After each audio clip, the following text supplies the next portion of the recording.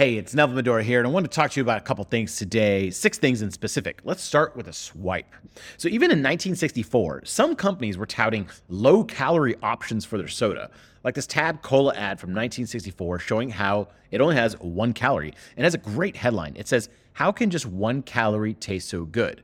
And the subheadline is, "The Coca-Cola company took the calories out of Tab, but not the flavor." Love it. It's so good, and my favorite part of the ad is how the cola is poured in a wine glass to look fancy. This reminds me of like something I would do as a kid. I'd be like, "Ooh, look at me, I'm so sophisticated. I'm drinking wine," but it was just Coca-Cola. Here's a thought. So the dumbest people I know use dumb words and big words to mask their dumbness. And the smartest people I know use simple words and are good at making simple analogies that anyone can understand. So for example, the famous physicist Richard Feynman was famous for being able to explain complex topics in a very easy way. There's this little clip I show over here where he's explaining thermodynamics as jiggling balls. So instead of using crazy words for atoms and quarks and all these scientific details, he just describes atom as these jiggling balls. And if the jiggling balls are moving really fast back and forth, that's hot. And if it's moving really slow, that's cold. And just anyone can understand that. And they even included a transcription of the video to show you how simply he talks. I ran it by a Fleischmann score, and this is grade 9 level talking. So he's explaining thermodynamics at a grade 9 level, and it almost, you think like thermodynamics sounds so complex. It's so easy, just jiggling balls. But it's his genius of being able to explain something simply that's so good. In fact, you'll notice a lot of shysters and people trying to scam people, specifically dumb people, that they will say big words and use big fancy language to describe things. And what happens is it just obfuscates what they're talking about. So I would say if you want to sound smarter, talk simply. Here's something uplifting. Much of copywriting is noticing what makes you click something, sign up for something, buy something, laugh at something, or say, whoa. So whenever you see something like this that makes you click, sign up, buy, laugh, or say, whoa, save it. Take a picture or a screenshot and store it in a file. So I used to do this all the time. Here's the problem. It was a huge problem to do this. Every time I see a screenshot, I take a screenshot, but then I have to categorize it. Or anytime I take a screenshot on my desktop, then I have to upload it somewhere. And so I made a system called swipefile.com. It's mainly just for me. We opened it up to the public, but it got real garbagey pretty quick. So I do it regularly and post on swipefile.com whenever I see something good. For example, there's a couple ads over here. I like them, and I'm like, I don't know what to do with these right now, but I know I want to archive them away because I like the ad and it has a catchy headline. So I put it under the Headlines tab or the Print Ads tab, and I categorize them for later. So then when I need to reference these, I can go to the Print Ads section and look them up. So it's my own personal swipe file, and guess what, my friend? It's yours too, because it's public for anyone to use. Swipefile.com. Check it out. Here's a picture of me looking pretty goofy. So roughly 10% of the time that I'm in my home gym now, it's in VR. And the reason is, first of all, it's the biggest space in my house that has just nothing in it, and I can't really break anything there. So I use VR in my gym all the time now, and I could like literally walk around inside the virtual worlds. Whereas if you're kind of in your living room and you got to avoid obstacles or watch out for the TV or something, it's harder to move around as much. So some of the games I play to get the body moving are Beat Saber, which is like Dance Dance Revolution, except you use lightsabers to squish boxes. It's pretty sweet.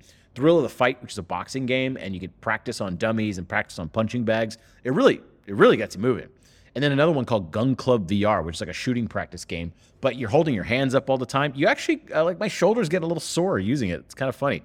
So using VR in a big space like this just makes it so much more immersive.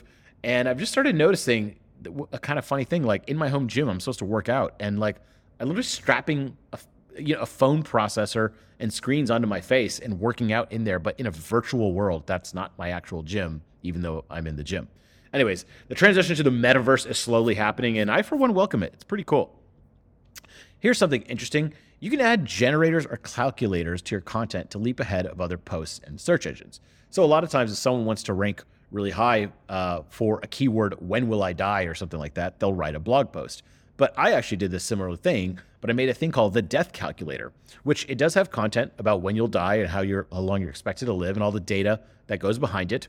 But I made a calculator that says, when do you want to die? And you post the date, and it'll show you a countdown timer to that date. So my date is November 17, 2067, which means I have 45 years and 11 months and 27 days left. So I made this death calculator kind of for myself, and it ranks, and it brings in about 20,000 visits a month, 19,586 in the last 30 days to be precise. So I thought that was a great way to just leapfrog all the search results, even though for this one I didn't really mean to, but it just happened. Here's another one. I did a podcast name generator. So I was trying to generate podcast names and I was like, how should I do this? So I made an Excel sheet and decided to put it into Java and make it a generator. And that brings in about 3,000 visits a month. And people use this to generate podcast names. It's a helpful tool, but the downside of some of these generators, like the podcast name generator, it converts very little of the traffic to email signups for customers. So while 3,000 roughly people a month come for podcast name generator, almost no one signs up to my products. No one signs up to the email list. Very low quality traffic. There's another one I did, monthly recurring revenue calculator. It's not a very popular keyword, but I made one for myself. And so in this screenshot, you could see that if you have a $97 monthly membership and the average member stays on for 9 months and you have 600 people subscribed, that you will make $873 of revenue per person or $523,000 a year. Now, I know this is all simple arithmetic, but I laid it out in such a way that it's very easy to understand what you're getting. So I made that and it brings in traffic every month. So the point is, if you're interested in making calculators and generators, they can really bring in some traffic to your website. Just make sure that it's relevant to your topic. Otherwise, it could be really useless traffic.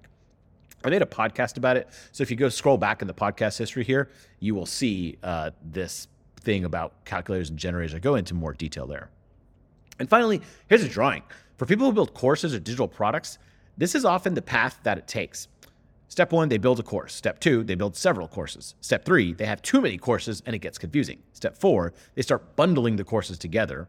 And then step 5, they move to a monthly or yearly membership or a community model. And I included a drawing of what it looks like. And I've seen this happen a ton. I mean, I started making courses with AppSumo way back in the day, 2010, 11, something like that, 2011, I'd say. And over time, what happens is people are like, I want another course. So you build another one, then another one, then another one. And the problem is, let's say you're talking about copywriting and you make an email course, and then you make an autoresponder course, then you make a copywriting course. Well, all three of those courses overlap quite a bit. Like the psychological study or psychological reasoning behind writing emails and autoresponders is a lot of it's the same.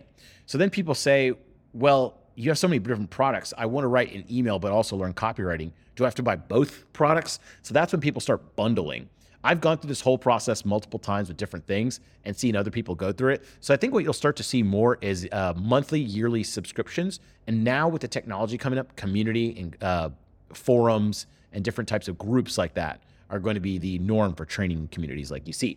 So if you want, check out the copywriting course, and we actually do a pretty good job. I think we're a little ahead of the curve on it. We made a training community for copywriting. We have all these assignments and lessons you can do inside. Highly suggest you join right now, copywritingcourse.com/join. My name is Neville Dora. I will talk to you later.